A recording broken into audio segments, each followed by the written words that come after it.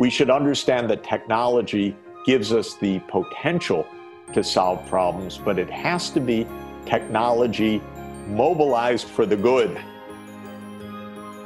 Welcome to the Esri and the Science of Where podcast.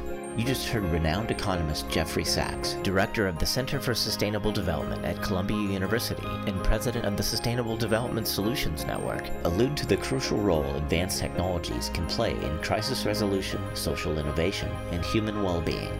Hear Esri CMO Mariana Cantor lead this conversation on economics, technology, and morality in a time of global duress. Hello, Dr. Sachs, and thank you so much for being here with us. Great to be with you. The New York Times called you probably the most important economist in the world.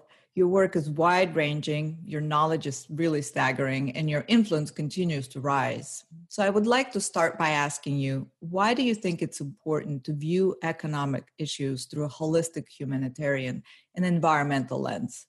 That was nice of the New York Times to say at that moment, which was during the major transformations of Eastern Europe and the former Soviet Union from the collapsed and failed communist system.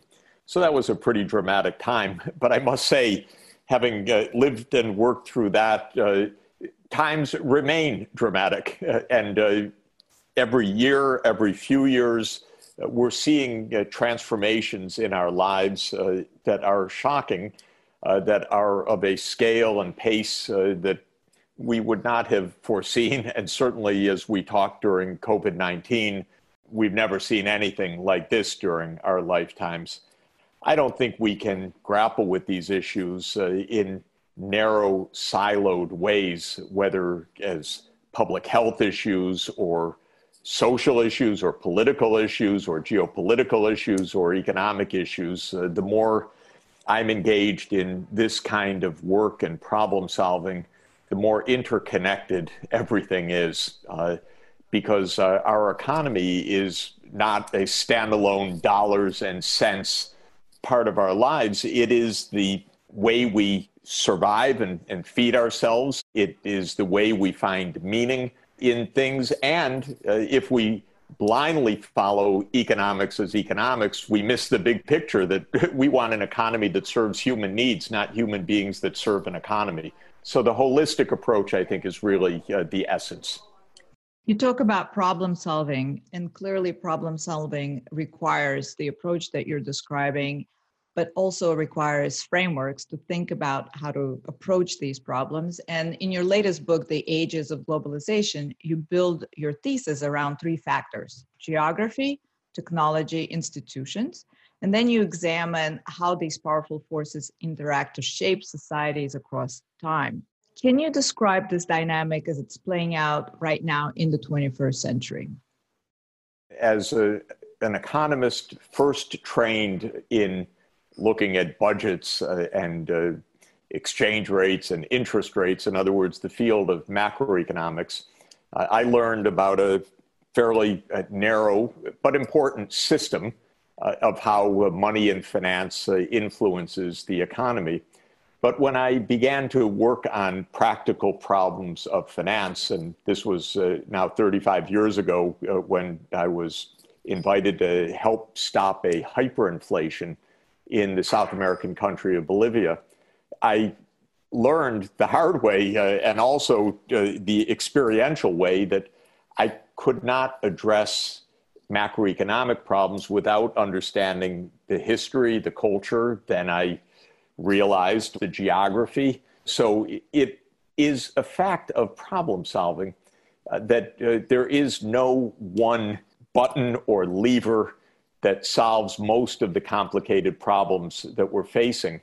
This triad of the Earth's natural systems, or what I call geography, human institutional arrangements, culture, economy, politics, and the engineered systems that are such a remarkable driving force of change. What I say are the technology systems are the three sides of that triangle of interaction. And I use those three systems of systems, the natural, the engineered, and the institutional, to tell the story usefully.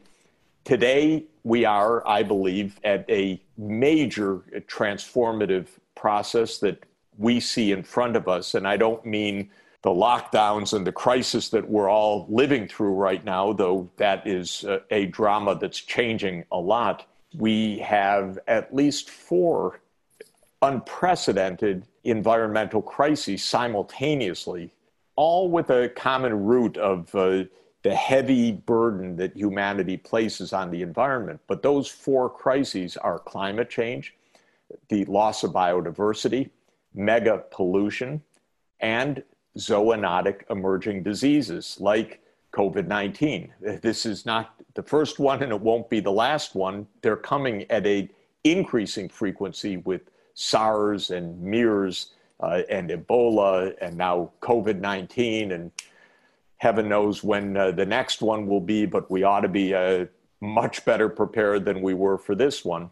So you put all those pieces together, we're in a different era from 10 or 20 or 30 years ago. Our assumptions haven't changed, our politics hasn't caught up, but we're facing a new age right now, and we have to get our heads around that so that we can keep the peace, be secure, and solve the problems that are coming down on us very fast. Basically, what we're doing is not sustainable. And in 1987, the term sustainable development was coined, and you define it, or it was defined then, as the development that meets the needs of the present generation without compromising the ability of future generations to meet their own needs, which I found simple and powerful. We're 35 years later. Have we made progress? I know there is and maybe you could talk a little bit about the Sustainable Development Goals that were put in place in 2015 by the UN member states. Talk about that and why you think this is a more optimistic effort and how it's going to be different than before. Sustainable development is a great concept. It is a concept to think holistically about problems. And the way we define it now, and by we, I mean the way that it's incorporated into the United Nations Sustainable Development Goals, for example, is that we want societies that are economically prosperous, socially inclusive, and environmentally sustainable. So we sometimes say it's the triple bottom line of economic, social, and environmental objectives. We have the know-how, the technology, the wealth, and all the good reason to aim for that triple bottom line. We can have prosperity everywhere in the world. We need and can achieve social inclusion or social justice or universal basic rights, like in the Universal Declaration of Human Rights. And of course, environmental sustainability, which is fundamental. We need to stop the human-made climate change. We need to stop the deforestation. We need to move away from single-use plastics and the other mega pollutants. We need to prevent future pandemics by smarter interactions with nature or reduced interactions with dangerous points of nature. And so these are all things that we can do. But it's not an easy agenda, and it conflicts with the get-rich-only direction, which is really how a modern capitalist economy is organized right now. And so we've made an economic system that has become dangerous for us. And I suggest that we need an economic system built on the ideas of sustainable development, on explicitly a triple bottom line. I also have found, and I am just now publishing a new study on this point, that pursuing that triple bottom line actually leads to more happiness. So it's not just that we need to do it because we better take care, but it will make us feel better. We will get out of the addictions, the anxieties, the unrest, the instabilities, if we're more fair, if we are more sustainable, if we're more balanced in the approach that we take socially. When we talk about the role of technology in all this, an economics view is that human impact of economic growth, as we've talked about, on ecological environment is extremely destructive unless offset by technological advances. You also point out that every technological change, like with the Industrial Revolution, has some positive and some negative effects. So you mentioned the digital age. Talk to us about that and how it's contributing positively and how it might be undermining fair and sustainable progress. All human progress is based on technological progress, learning and knowing how to do things better. But I would also emphasize that not all technological progress makes for human progress, because when we learn how to do things better, sometimes what we do better are terrible things. So when there is the steam engine, well, the next thing you know, there are better warships. This absolutely unanticipated downside, no one had any idea what a greenhouse gas was when James Watt developed the modern steam engine in the 1770s. So we should never think that technology by itself will solve problems. We should understand that technology gives us the potential to solve problems, but it has to be technology mobilized for the good. And with the digital age, we're facing exactly the same phenomenon. The digital age is giving us powerful new tools for many, many things, for what we're doing right now, for digital communication, for telemedicine, for distance learning, for e-governance, for electronic payments. These are all hugely beneficial for human beings. The digital advances are also giving us cyber warfare, fake news, new risks of space warfare, disruptions of infrastructure, and all the costs that could come, huge costs that could come with digital technologies that are militarized. And we should understand what is digital for the good. Digital for the good would mean ensuring that there is universal access to digital services, including of poor people and hard-to-reach populations. Any application of technology requires moral boundaries and a moral framework, not just what is the bottom line. If we just go with the bottom line, I think it's so obvious for so many people, the relationship between what is good for the bottom line and what is good for society is so uneven, so tenuous. And that remains the big challenge, because in our country, it's almost a religion to follow the market. And we have to get off of that bad habit. It seems like our problem is in our attitude. We've got the tools. We need to figure out how to move from an exploitative to a sustainable perspective, from short-term to long-term, from tribal to collaborative, and so on. And I find that in your writing, which is very heartening, you consistently appeal to human dignity, decency, virtue, and compassion to guide this deep positive transformation we're talking about. But I want to point out, you're an economist and one of the most data-driven disciplines. Let's come back to this. Why the sentiment of morality? Morality means nothing more, in my view, than trying to do things for our well-being. And what's the point of having a gross domestic product of $20 trillion if it makes us miserable, or it destroys the economy, or it drives us to conflict? So ethics and morality, in my view, is a kind of science. It's a kind of knowledge about how to promote good lives of people. And I hearken back to Aristotle, who wrote two pivotal books that transformed the Western world, and actually much more than the Western world. One was his Ethics, or sometimes called the Nicomachean Ethics, named after his son Nicomachus.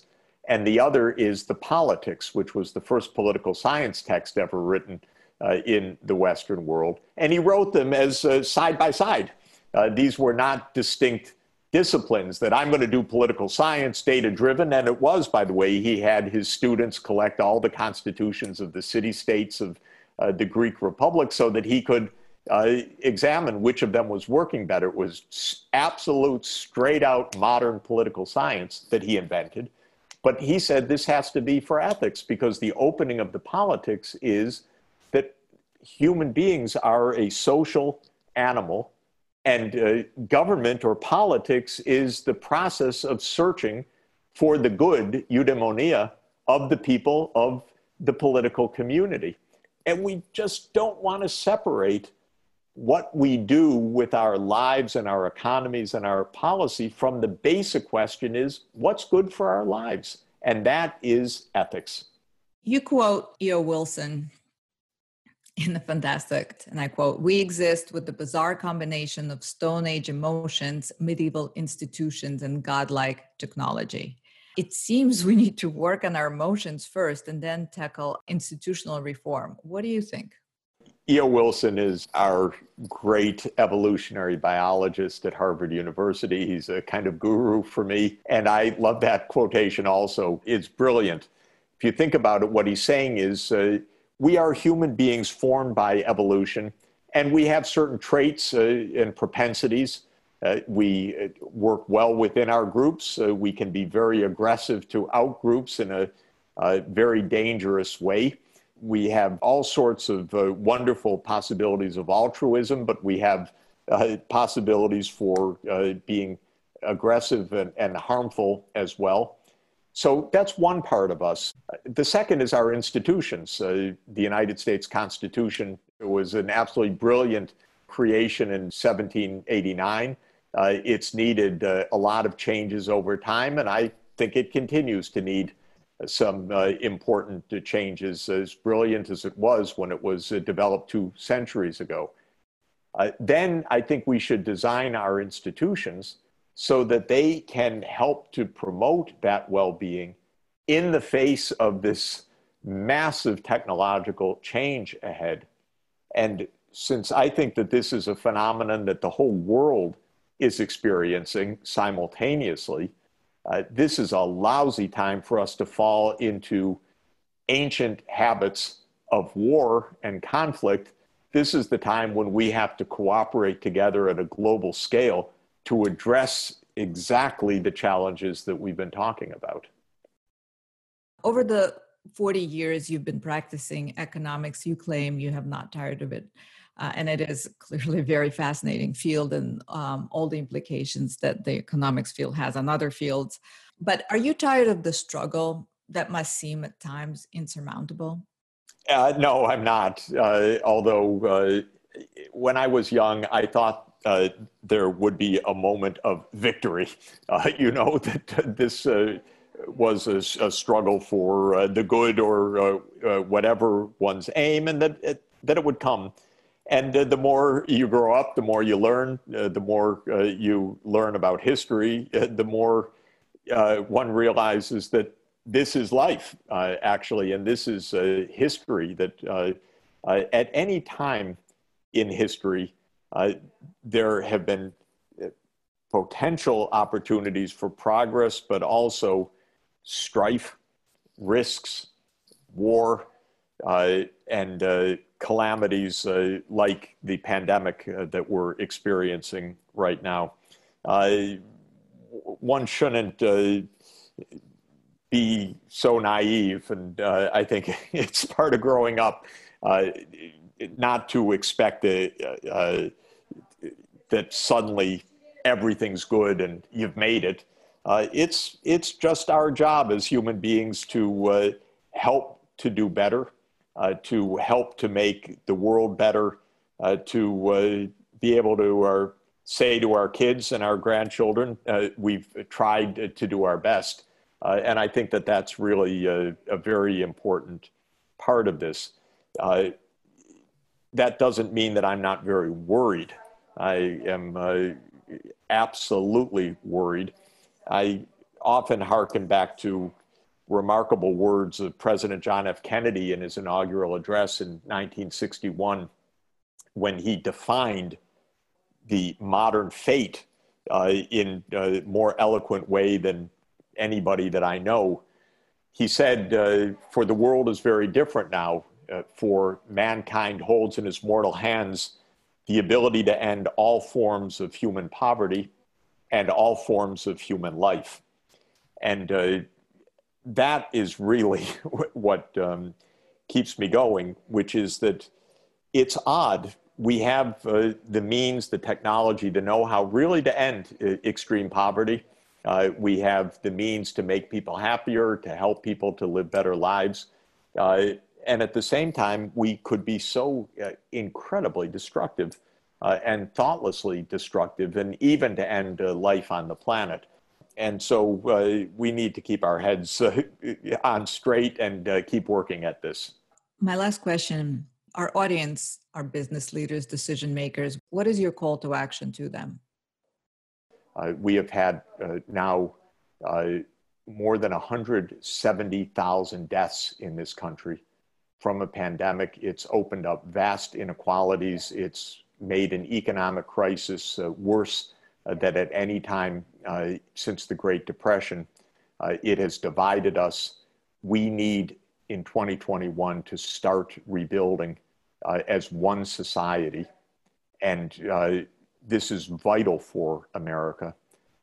But also, I should add, we need to cooperate as a society within the United States and as Americans with the rest of the world, because it's through cooperation that we're going to be able to build back, but build back much better and make the future that we really want for ourselves and especially for our children.